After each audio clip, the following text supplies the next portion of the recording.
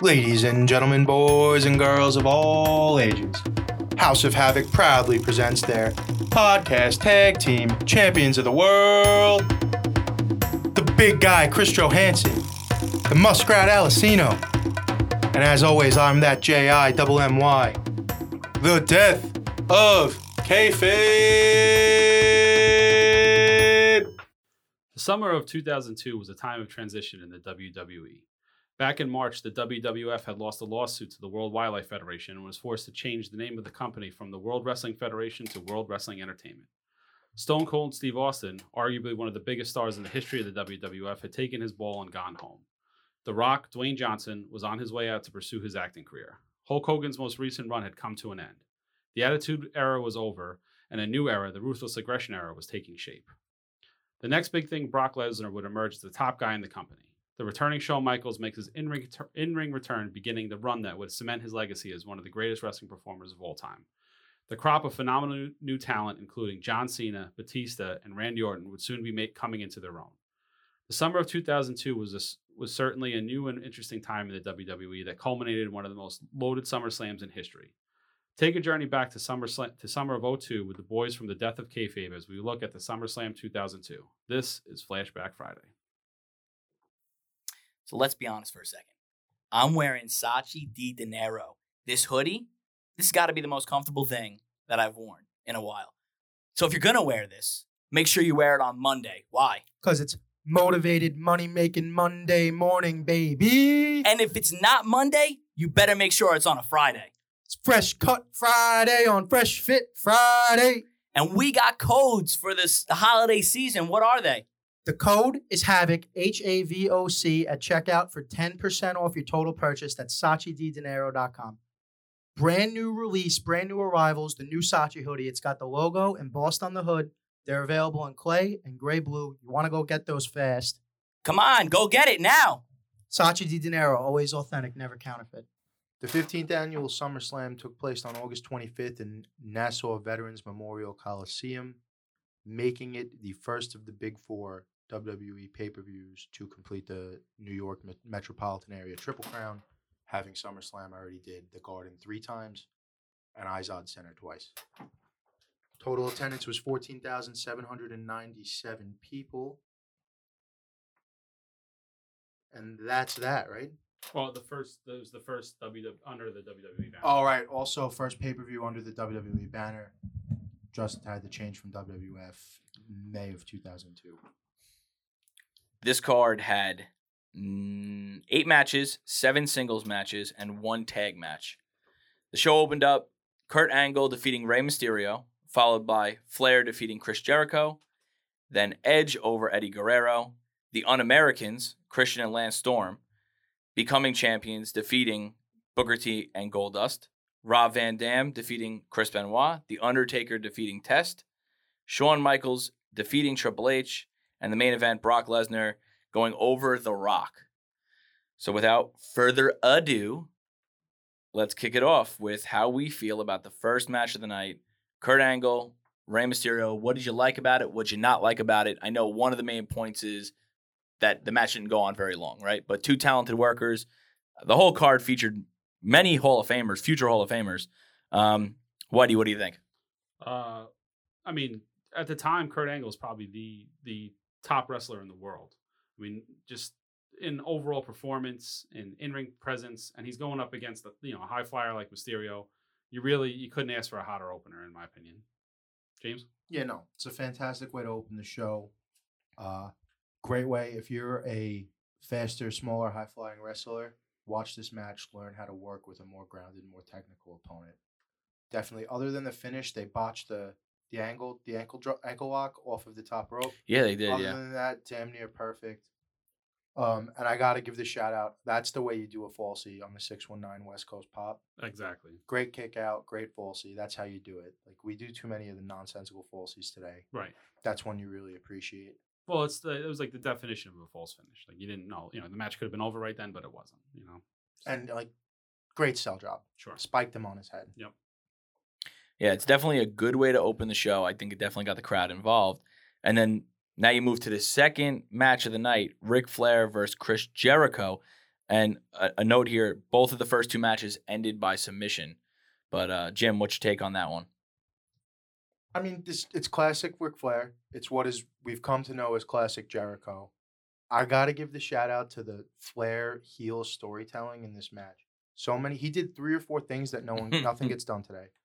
He has him in the suplex, has him so their bodies are blocking the ref, and he's hitting him with the short closed fist punches. This is important because closed fist punches are illegal in professional wrestling. Right. But today Roman Reigns' finisher is a fucking punch. So Big Show's was too. Yeah, for a certain point, Big Show's was too. Well, that was when Vince changed it. Now back then, that's Flair was doing that as like a heel tactic. Yeah, the dirtiest player in the game. Right. Yeah. There's the grab the rope and tap at the same time, the Phantom tap, and then he finishes him with the low blow into the figure 4 finish. So those were just 3 of the heel moves that you don't see as much today. What so far, just in this brief time that we're doing this, the common thread is going to be how things were done then compared to how they're done now. And watching a lot of these older pay-per-views, when we go back and we do these flashback Fridays, you're going to see it's like a history lesson. And just it's like you could take that as a class. Like these wrestlers today should watch some of these and get tips and tricks. And it's not all about how many loops and jumps you could do. It's about selling and making the match a story. And Flair and Jericho, 2 of the best who ever did it at creating a story in the ring. Yeah, I agree with that. Quick note on the card though. Most of these matches, I mean, you want to talk about a very balanced card. Most of these matches are around 10 to 11, 12 minutes long, with the exception of, Rob Van Dam and Benoit went 16. Michaels and Triple H went 28. And then the main event went 16. A very balanced card and a short card. We spoke about that. They really got right into it, right down to business. I think the whole show was 247? 242, I think. 242? Start to finish. And that's the way it should be done. Well, which is great. This is on the Peacock. I mean, it's probably got a little bit more with ads and whatnot because you got to remember they got to put all those. The advertising that they might have had back then, the deals that they had back then, they probably don't have now, so they can't show that on Peacock. So It's still at 3. I mean, you have to fill that 3-hour time period. But the timing of the show with the amount of matches, it was very smooth. But SummerSlam today goes 4.5, 5 hours long. Right, it's too long. No, the 8 matches and a 3-hour pay-per-view is basically perfect, especially if you time them out properly. And they did that with this. My last piece on this match, if not very good, great professional wrestling match. Yes, we've gotten away from professional wrestling part of it over the last decade or so. Mm-hmm. So breath of fresh air. So we're going to go to the third match, and I would just like to make another note that Angle, Mysterio, Flair, and Jericho, they'll probably all be in the Hall of Fame. Oh, 100%. Right? So, well, 3 of them are already, no? Jericho not in yet? Flair's in twice. I don't think Jericho's Angle's in. Mysterio will be in. Yeah, and Jericho will be in. And Jericho will be in. I mean, if I'm just looking at it real quick. And then Eddie Edge are both in already, right? I see 2 guys that are very, that will not be in the Hall of Fame. Test will not be in the Hall of Fame unless, the WWE just runs out of guys. And Lance Storm. Lance Storm, you could argue you can make a lot of arguments for why he should be off camera. Great worker, couldn't talk. But, I mean, basically everybody else is bona fide Hall of Famer. Go down a Isn't list, that amazing, go down a list that everybody's been at the top of the game, not just in WWE, but across the business for the last 15 years. All of them were either trained by Lance Storm or trained by someone who Lance Storm trained. Exactly. He's the big daddy trainer. Yeah. Oh, yeah. So that's amazing. So you look Especially at the card. Canada. You look at the card, and something that you don't see today, but you're seeing now is, well, I guess we won't know for 20 more years, right? But future Hall of Famers all over the place. Guys that are not out of their prime, most of them in their prime or becoming in their prime. So, like I said, it was well done. We'll go to the third match. Edge defeats Eddie Guerrero. They gave him 12 minutes, so it was the longest match thus far in that card. And that was a SmackDown match, correct? Yes, I believe so. Yes. So this is the time period when the SmackDown show was better than the Raw show, in my opinion, and that roster, the SmackDown roster, loaded. I mean, if you look at just Angle, Mysterio, Edge, Eddie Guerrero, Undertaker, I mean, Booker T. I think Booker T and Goldust were they Raw or SmackDown at that point? That was a Raw match. Okay. But I'm just saying, you have Edge, Eddie Guerrero, Kurt Angle, Rey Mysterio, Undertaker. Those are 5 bona fide Hall of Famers. Yeah. And I think Heyman was writing SmackDown at that point, if I'm not mistaken. Yeah, I think we all could agree that Edge Guerrero right now in the present day WWE landscape or present day wrestling landscape would be a dream for everybody Oh, to see 100%. that now. Like I think we undervalue. Well, at least me, I undervalued it then, and I think Eddie. I damn sure wouldn't undervalue it now. You know what I mean? What do you think Eddie about was the an match? artist in the ring, and as most of the world's most famous artists, they don't really get their recognition until the Until they're gone, right? Which is what happened with Eddie, unfortunately. Mm-hmm. Eddie, we miss you. The business needs you. Yeah. But if you're telling a story, I'm sorry, I didn't mean to cut go you ahead. off. If you're telling a story, these are the two guys you're going to tell a story with. Edge is a master at telling a story in the ring, and Eddie just and two guys who could work their asses off. You know what I mean? They went with the Attack-A-Limb storytelling vehicle device here. So I kind of have two things about that. You like it because it's the easiest way to tell a story. I don't think I'm breaking new ground saying this. You ask any trainer, they're going to tell you the easiest way to tell a real story in the ring is to go with the Attack-A-Limbs.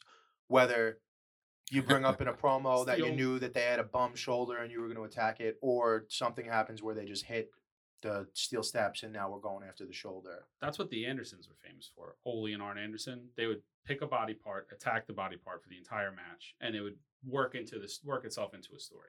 Well, it definitely works itself in when you got a guy who's a high flyer too, who got a guy who his finisher is the top rope. You know. Well, and then they're also you're attacking Edge's shoulder for the spear, right? For the spear, right? Exactly. It's always gonna work in that way. They did the Fujiwara armbar. They do a whole bunch of real technical shit by Eddie here. The Attack-A-Limb, you like it. It's like a double-edged sword because you like it, but it's almost a little hacky. You know, at a certain point, you kind of grade out. Not at this point in time, but especially today's landscape. You get to a certain point of skill level where you don't have to. If you're relying on the Attack-A-Limb every time you're in the ring, not great. Did love it here.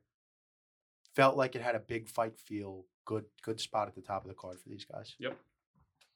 So now we'll move to the only tag team match on the card, which is not something you see every day now either, right? I mean, just one tag match. Yeah, Well, right. they only had on a SummerSlam. They only had one set of tag belts at this point. Right. I guess you're right. On a big so four, did they right? jump shows, or they were just on Raw? Who's this? On Americans. Whoever the tag champs were. Tag champs exclusive to Raw at this point. If I remember correctly, I think they were mainly on Raw. You know, I think they spent most of their time on Raw. But wasn't Test a member of the Un-Americans? Yes, also? he was. Yes, I was just about to say that. And this was in that same time. Test interfered in this match. Yeah. So the Un-Americans, which is Christian, Lance Storm, and Test, and Test is on the card later. But Christian and Lance Storm, they defeat Booker T and Goldust. And you said to become before to retain. To retain. You're right. Just wanted to correct you on that. They had a 9.5 minute match, a little bit over. What do you think about it, Whitey? You know, it was a solid tag match. I think at the time Booker T and Goldust were doing some of their best work as a tag team. You know, I mean, Booker T had his run with his arm heat, obviously, but this was Goldust kind of coming back from. They didn't really know what to do with him, and putting him with Booker T, it shouldn't have worked, but it worked brilliantly. Yeah, all right, I agree. I think they told a decent little story in the ring. Right guys went over because they were still trying to build the Un-American faction. I mean, not really too much. I mean, again, 10-minute tag match. It's hard for everybody to get their shit in. Yeah, and it's mid card. Like This is what it is. It's a mid card in a big event, and like we just spoke about, you had 6 Hall of Famers come before you. It's tough to there's going to be a lull at some point. But and you had 6 Hall of Famers come before you, but you got 3, if not 4, in this match. Right. Exactly. I know. It's insane. But you give 4 guys 9 minutes to work, right? So what do you think? What are your thoughts? Now, this was me taking my notes in real time on my rewatch a couple of days ago. Not necessarily a bad match, but the least entertaining on the card so far. Right. Yeah. Right. All right, so we'll move on. Again, it's a tag match where 4 guys trying to get all this shit in, and all 4 guys are singles guys. Now, I mean, Christian, yes, he was a tag guy for a long time. Booker T was a tag guy, but at this point, all 4 guys were singles. So they're gonna want to get their single stuff in. Yeah, and it's different. It's completely different. The one thing I want to say about Goldust before we keep going, I feel like you might be different about this because you were older. You could have already seen it. I feel like for our age, the Goldust character made it hard to realize how great of a goddamn worker this guy was. 100% for me. Always was a solid. 100%. 50-something years old. He's getting it. My appreciation for Goldust came later in life. Like, I started to be like, wow, this guy is really... When he went on the run with Cody as Stardust, that's when I was like, who could outwork this guy right now? That's 48 like, years that's old. what I'm thinking. It was... From day one, he's been the most adaptable wrestler because he started as the Golden Boy. He was Dusty's son coming up through WCW, and then they brought him over to the WWF, and they put him in a feud with the $1 Million Man. And if you just think about all the different things that he's done in his career, it's amazing. Most adaptable wrestler there is. Right. So we go after the tag team match. Now we have an Intercontinental title match. We got Rob Van Dam defeating Chris Benoit, who was the champion. Right? Correct?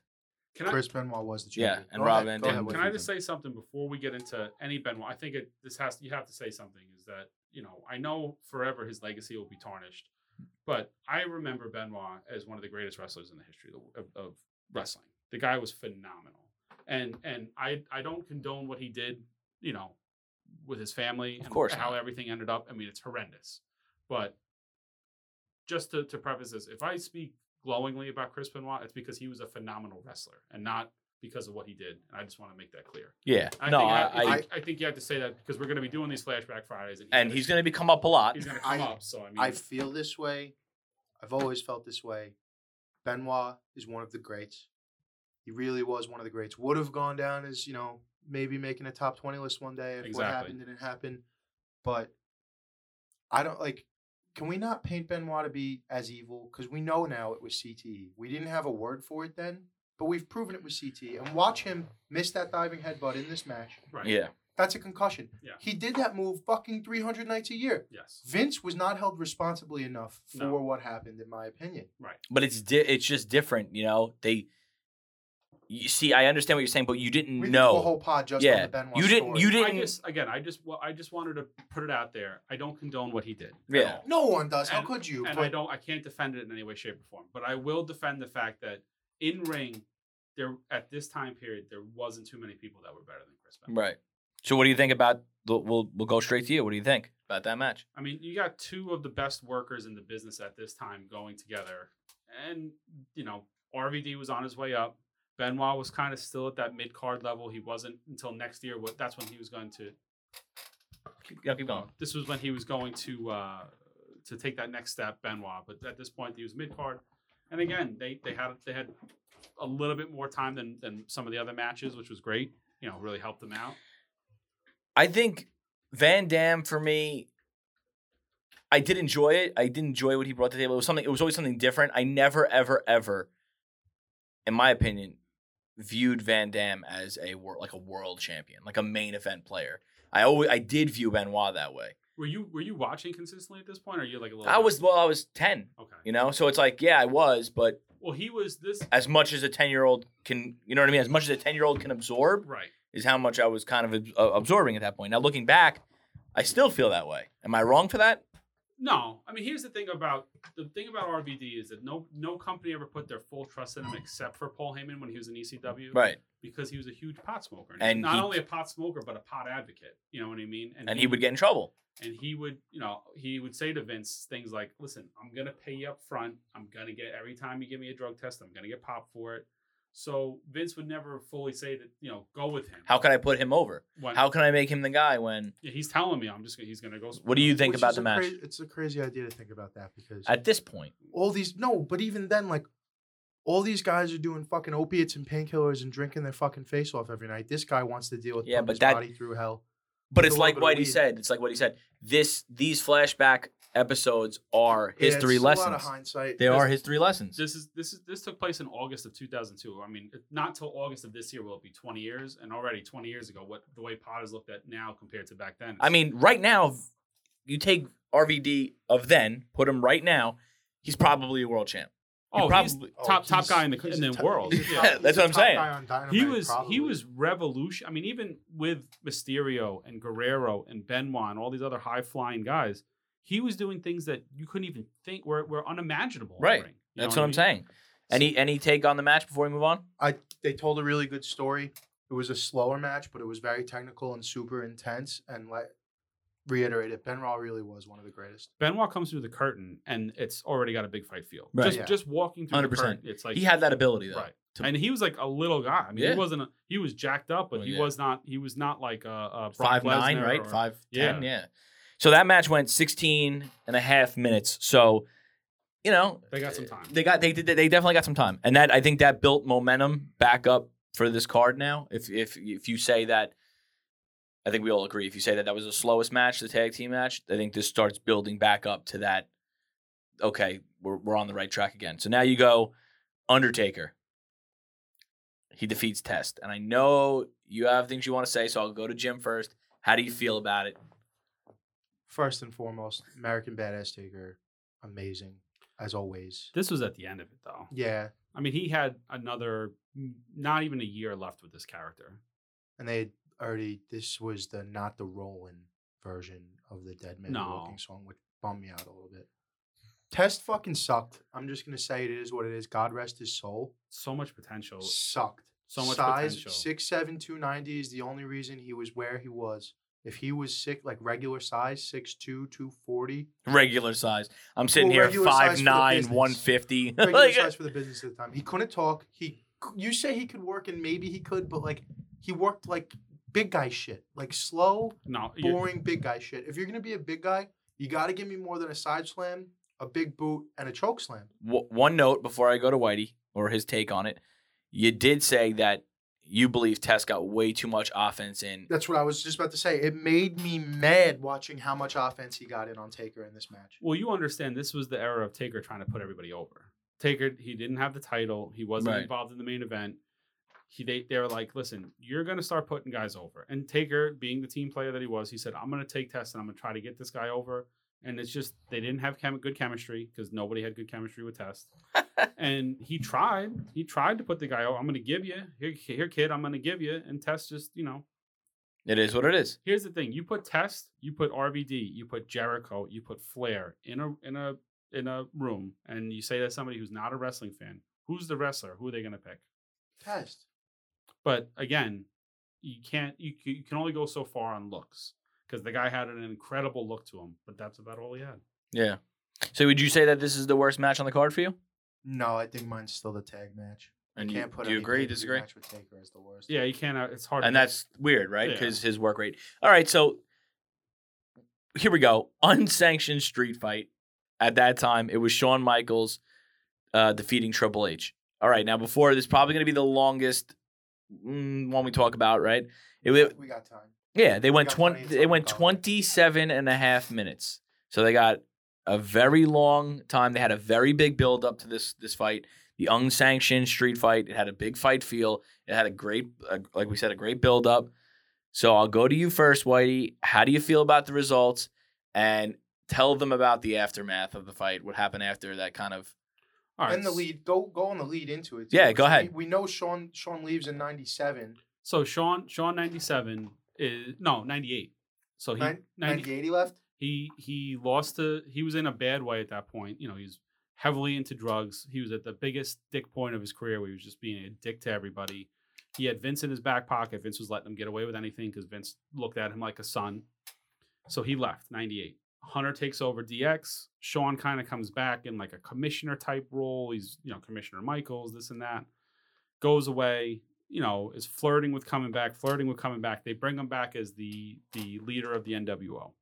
So now it's Shawn Michaels, X-Pac, Kevin Nash, and The Big Show in like arguably the weirdest formation of the NWO that's ever been. Everybody hates it. It's not doing any kind of ratings when they're coming on, so they got to do something. He's in a non-physical role still at this point. He's doing tags and stuff like that, if I remember correctly. He wasn't really, I think he was more kind of the figurehead. And then they were like, we got to get away from this NWO, so we're going to put DX back together, Shawn and Hunter. But Hunter said the money's not in putting us back together, cross chopping and doing all that. The money's in us feuding because nobody had ever really seen that before. They worked together, but they never had a match together against one another in that whole time. I mean, maybe when Hunter was like the blue blood, I think they might have had like a little Hurst Helmsley. Yeah, so they might have had a match then. But they didn't really work together like that until this. So this is at the time when WWE, like if you watch the pay-per-view, they did that really awesome intro video. And this was at the height of when WWE was just doing amazing like compilations of the storyline and then the hype video. Build-ups. Like if you watch the WrestleMania 17 Rock and Austin. Amazing. It's like if you don't want to watch that match after that, then you don't. X7 was My Generation, that they put that to My Generation by Limp Bizkit, right? Yeah. But this was there was like a 3-year run there where every video got you so hyped for a match. And this did that in this match. Mm-hmm. And they still do it great. The problem is we see it 5 times from the start of the show to Right. I need it once. Right. You want to do the pre-show? Do it once in the pre-show, and then don't play it again until right before they're about to walk through that curtain. They never did it in the pre-show. No, they didn't. At this point, you don't just, see Right. it. just before the match. Which I think that's the way it needs to be done. Right. So the match itself, how do you feel? Well, the thing is, they got the most time because at the time Vince had the most trust in Hunter because Rock was on his way out to go do movies, and even though Vince was in bed with Rock, getting money for the Rock to go make, he had a piece of the Rock's contract Because he's The Rock. Well, no, it was the way it worked was Vince got a percentage for every movie that The Rock did, and it's Why? Because he was under contract with WWE, or because he was using the namesake? Vince kind of brokered the deal with The Rock and The Rock's agent, and they, you're gonna go do a movie. I need a piece of that movie that you do, especially if you're gonna use The Rock. But then The Rock, because Vince had helped him out so much, said here. I think I don't know if it's to this day, but for a long time, Vince got a piece of Rock's money for all the movies that he made. Wow. So anyway, Rock's on his way out. Stone Cold had taken his ball and gone home. So who's the next guy? I mean, Taker's your steadfast guy, but he's not your main event guy. At the time, Hunter was the main event guy. And so he said to Hunter, you guys are going to get the most. Obviously, this had the biggest package. This had the biggest buildup, the biggest storyline. And the match itself, it's like, I remember going into that match, I was in high school at the time and saying, can Michael still go? He's Triple H is arguably the top guy in the business at the point. And this is post quad tear. Yes. So he's lock, cocked, and ready to rock. Oh, yeah. I mean, this is the best he ever looked. Because he came back from that quad tear, definitely was I don't want to say definitely, but he was probably doing some things in a needle. Oh, I mean, some Anabar, some yeah. D-bar, some You see D-ball. the veins and stuff that He comes back like ripped. 40 pounds of muscle But from he got pre-injury. They people who work for WWE, when he came back from that quad injury and at the Garden, and he had the jean jacket and all that, and he came Yeah, back, comes back badass with as a all fucking hell. at 260 with a six-pack. If you listen to that, he gets one of the biggest pops ever. Yeah. Coming back out. So Vince was like, all right, we're gonna hitch the wagon to this guy. Of course, and this is what a lot of people call the reign of terror. When he was, on top of Raw, beating everybody, so this for him to go in there and lose to Michaels was a pretty big deal. You know what I mean? Yeah. And they had a pretty good match. I mean, Michaels was You say the best match of the night? match of the night for this, Bar none. yeah. Do you agree with the result of Michaels going over? Yeah, I think Michaels had to go over, and I think it was smart to let Triple H get his heat back because I think they had the rematch at Survivor Series in the Elimination Chamber. Yeah, I think Yes, so. he was in the Elimination Chamber. Yeah. I mean, or maybe they had before. What's the pay-per-view before Survivor Series? Whichever. Was it? They usually did elimination chambers either at No Way Out. Well, that was the or, first. That was the first Elimination Chamber because I think was Michaels the winner of the first one? I'm not sure, but in the beginning, I think Triple H. in the beginning they did them at No Way Out, and 2003. there was one other No, I card, think Vengeance. Those were the two cards they did them on. If I'm almost positive, I think the first one was 2002 Survivor Series. That would make sense. And I think Michaels went over in that one. And I think him and Triple H had a rematch because he hit him with the sledgehammer, and that was like, Triple H getting his heat back. So yeah, Michaels goes over, hits him with the sledgehammer. And I think Michaels was like in a wheelchair on Raw.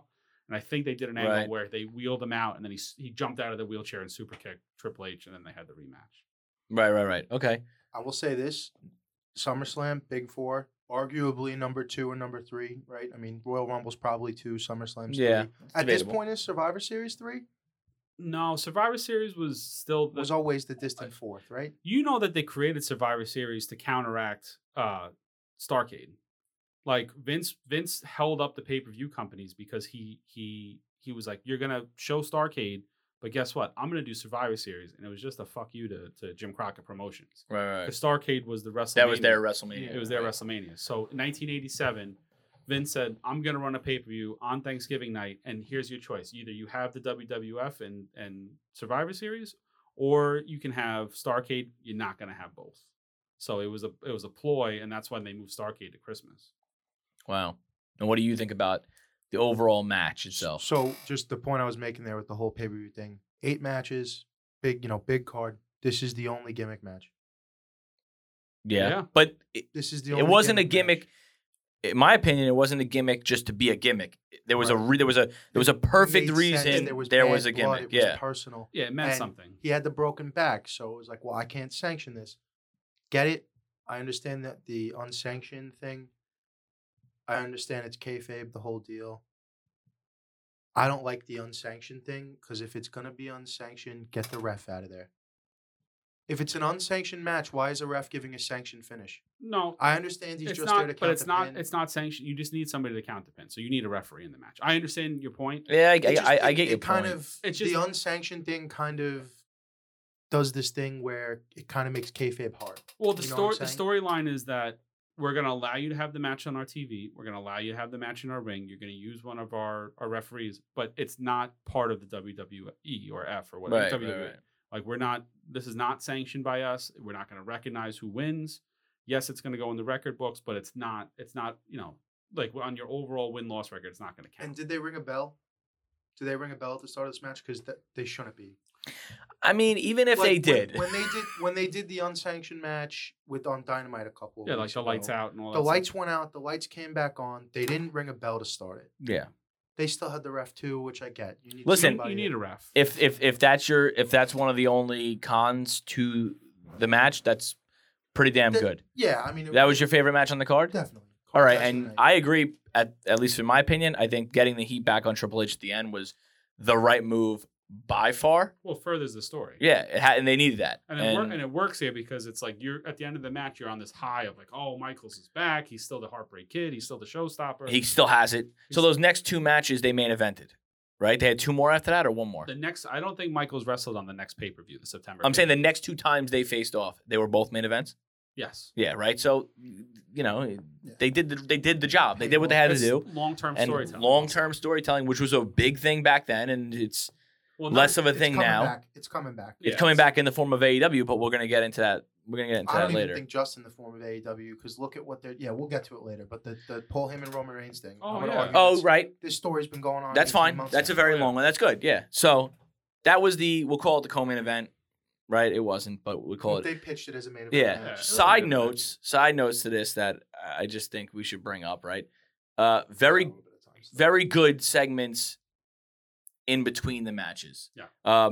Bischoff, general manager of Raw, Stephanie McMahon, general manager of SmackDown. Amazing. Phenomenal back and forth banter. When it meant something, like when the separation of the two companies, when it meant something, they were generally in a competition with one another. Of course. So this is a co-branded pay-per-view. So both general managers are there, and they're my match is going to be better than your match. I mean, that's just great storytelling. Yeah. No, Fighting- 100%. Fighting over the general manager's office because there's only one in the building. Exactly. It's all, and like we talk about in matches, no wasted motion. There's no wasted motion on this show. At least how it played on Peacock. I don't know Right. how it played live, Yeah. but it's like match, backstage segment, match, backstage segment. Little, Taz and Cole. And JR Well, and that's King. exactly what Okay. I was just about to say. Go for it. No, I was going to say the commentators on this. You almost have 4 Hall of Fame commentators at this point.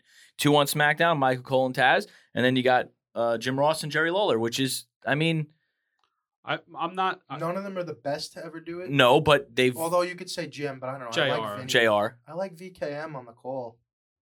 Yeah, but VCam is could- what a maneuver! Yeah. It's a lot of that. It's not. Jim Ross is going to paint a picture. I No, do he's one of gonna my set up a favorites. match. One of my favorites, and for all of his flaws, it's Tenay.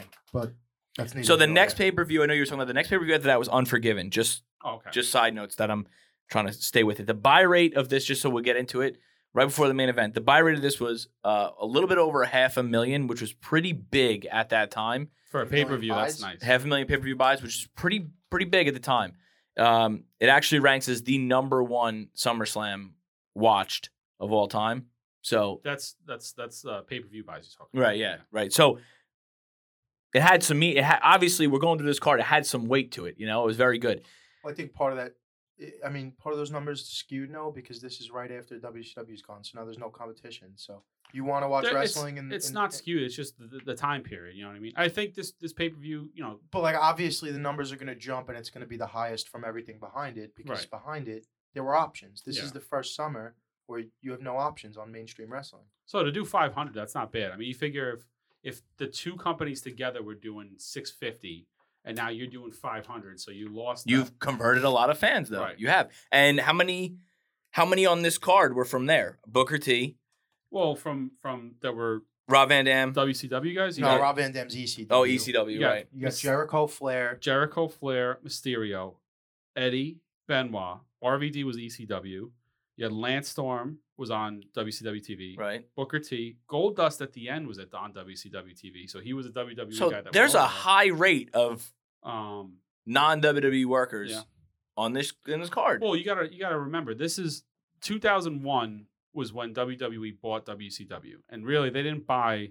It's not like they bought all the contracts out. All they bought were the TV. They didn't have TV rights, so they couldn't do any shows on TNT or TBS. But they bought the video library and all the IP that came along with WCW. So that's basically what they got for the $3 million or whatever it was. Right. $3 million. The problem was Turner was still paying so many of these people. So like at the time, Booker T went right over because he said, "Oh, I'll forego my contract because I'm going to make more money going over there." But Flair, they couldn't sign Flair. They couldn't sign Mysterio. They couldn't sign. Maybe that's it that's on this particular card. But Hogan, Hall, Nash, Luger, Buff Bagwell. I mean, there's a lot of guys that Buff the stuff. Yeah. But there's a lot of guys that they couldn't sign. So all these WCW guys were the guys that either came over before the company folded, or they were guys that came over right when the company ended. Didn't Flair and Jericho come over before? No, Flair came after the fact. Flair came after Jericho. Jericho was one of the first ones to jump ship, and then Eddie, Benoit, Guerrero, and Perry Saturn. They came over there, the Radicals, and that was before. That was right before WCW folded. So that's why Vince. All these guys are on the pay-per-view, but there's no Goldberg, there's no Sting, there's no Luger, there's no, you know what I mean. So the last thing before the main event that I'll just say is I don't know how much the viewers are gonna take into consideration the Wrestling Observer newsletter. Dave Meltzer. I think most people do. Right? Yeah. So you know how he has his ratings? Well, there's people like I'm not a huge fan of Meltzer because he reports things that are not necessarily fact. Right. But he reports them as fact. Meltzer also I'll be quick about it. He just seems like stuck up a little. You know, I think 100%. I think he's one of these people who's like well, you got people a wrestling purist, I guess. Yeah. You got a lot of people that respect and love Dave Meltzer within the business, and then you got a lot of people like Jim Ross loves Dave Meltzer. Well, for that reason, I'm just gonna tell you right now. In this card, I should say, Meltzer has a 4.25 for Triple H and Shawn Michaels. Well deserved. Yep.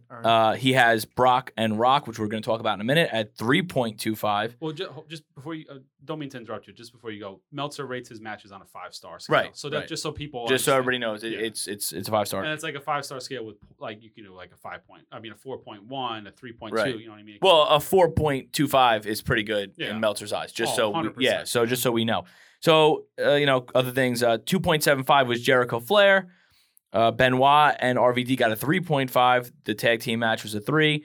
Point being, the lowest rated was Undertaker Test, which we just spoke about before. It was a 2.25. And that's still not even that bad. Right. It's still too high. Which it's high. It's high. It's still too high. No, I agree with you. Well, I'm just saying. And what do you have the overall rating for the show that he gave it? I do not have the overall rating. Rey Mysterio, Kurt Angle got a 3.75. Yeah. So I mean, very good numbers. Sure. Whatever. But let's get into it. The main event got 16 minutes as compared to the co-main event that got 27, but I digress. We call it a little passing of the torch, changing of the guard, right? Brock Lesnar goes over The Rock. Jim, you could open it up for the Undisputed Championship. I mean, we've been saying, I feel like we're saying this about everybody, but again, two of the greatest to do it, especially for that. I mean, Rock's top 3 all time, in my opinion, right? Top 5 all time. I mean, in a lot of people's opinion. It's a hard argument. I mean, but he is one of the superstars that's responsible for getting them through the Attitude Era. Well, think about it this way. The Rock's last match at WrestleMania 19 was phenomenal. Rock and Austin. And then, he did one the next year at WrestleMania, but still one of the biggest matches on that WrestleMania card. So from WrestleMania 20 to WrestleMania 28, he did not wrestle. Came back at WrestleMania 28 and had the match of the night. Yeah. So, I mean, and that's 10 years later, 8 years later. Two phenomenal athletes, both selling great. It's almost like they're trying to figure out who could outsell the other one. And I love a good sell because it's another one of these things that just kind of has gone by the wayside in today's wrestling. Liked it, second best match of the card. I think obviously the right guy goes over for whether Rock was going to go fuck off to Hollywood or not. I think the right guy went over here. 100%.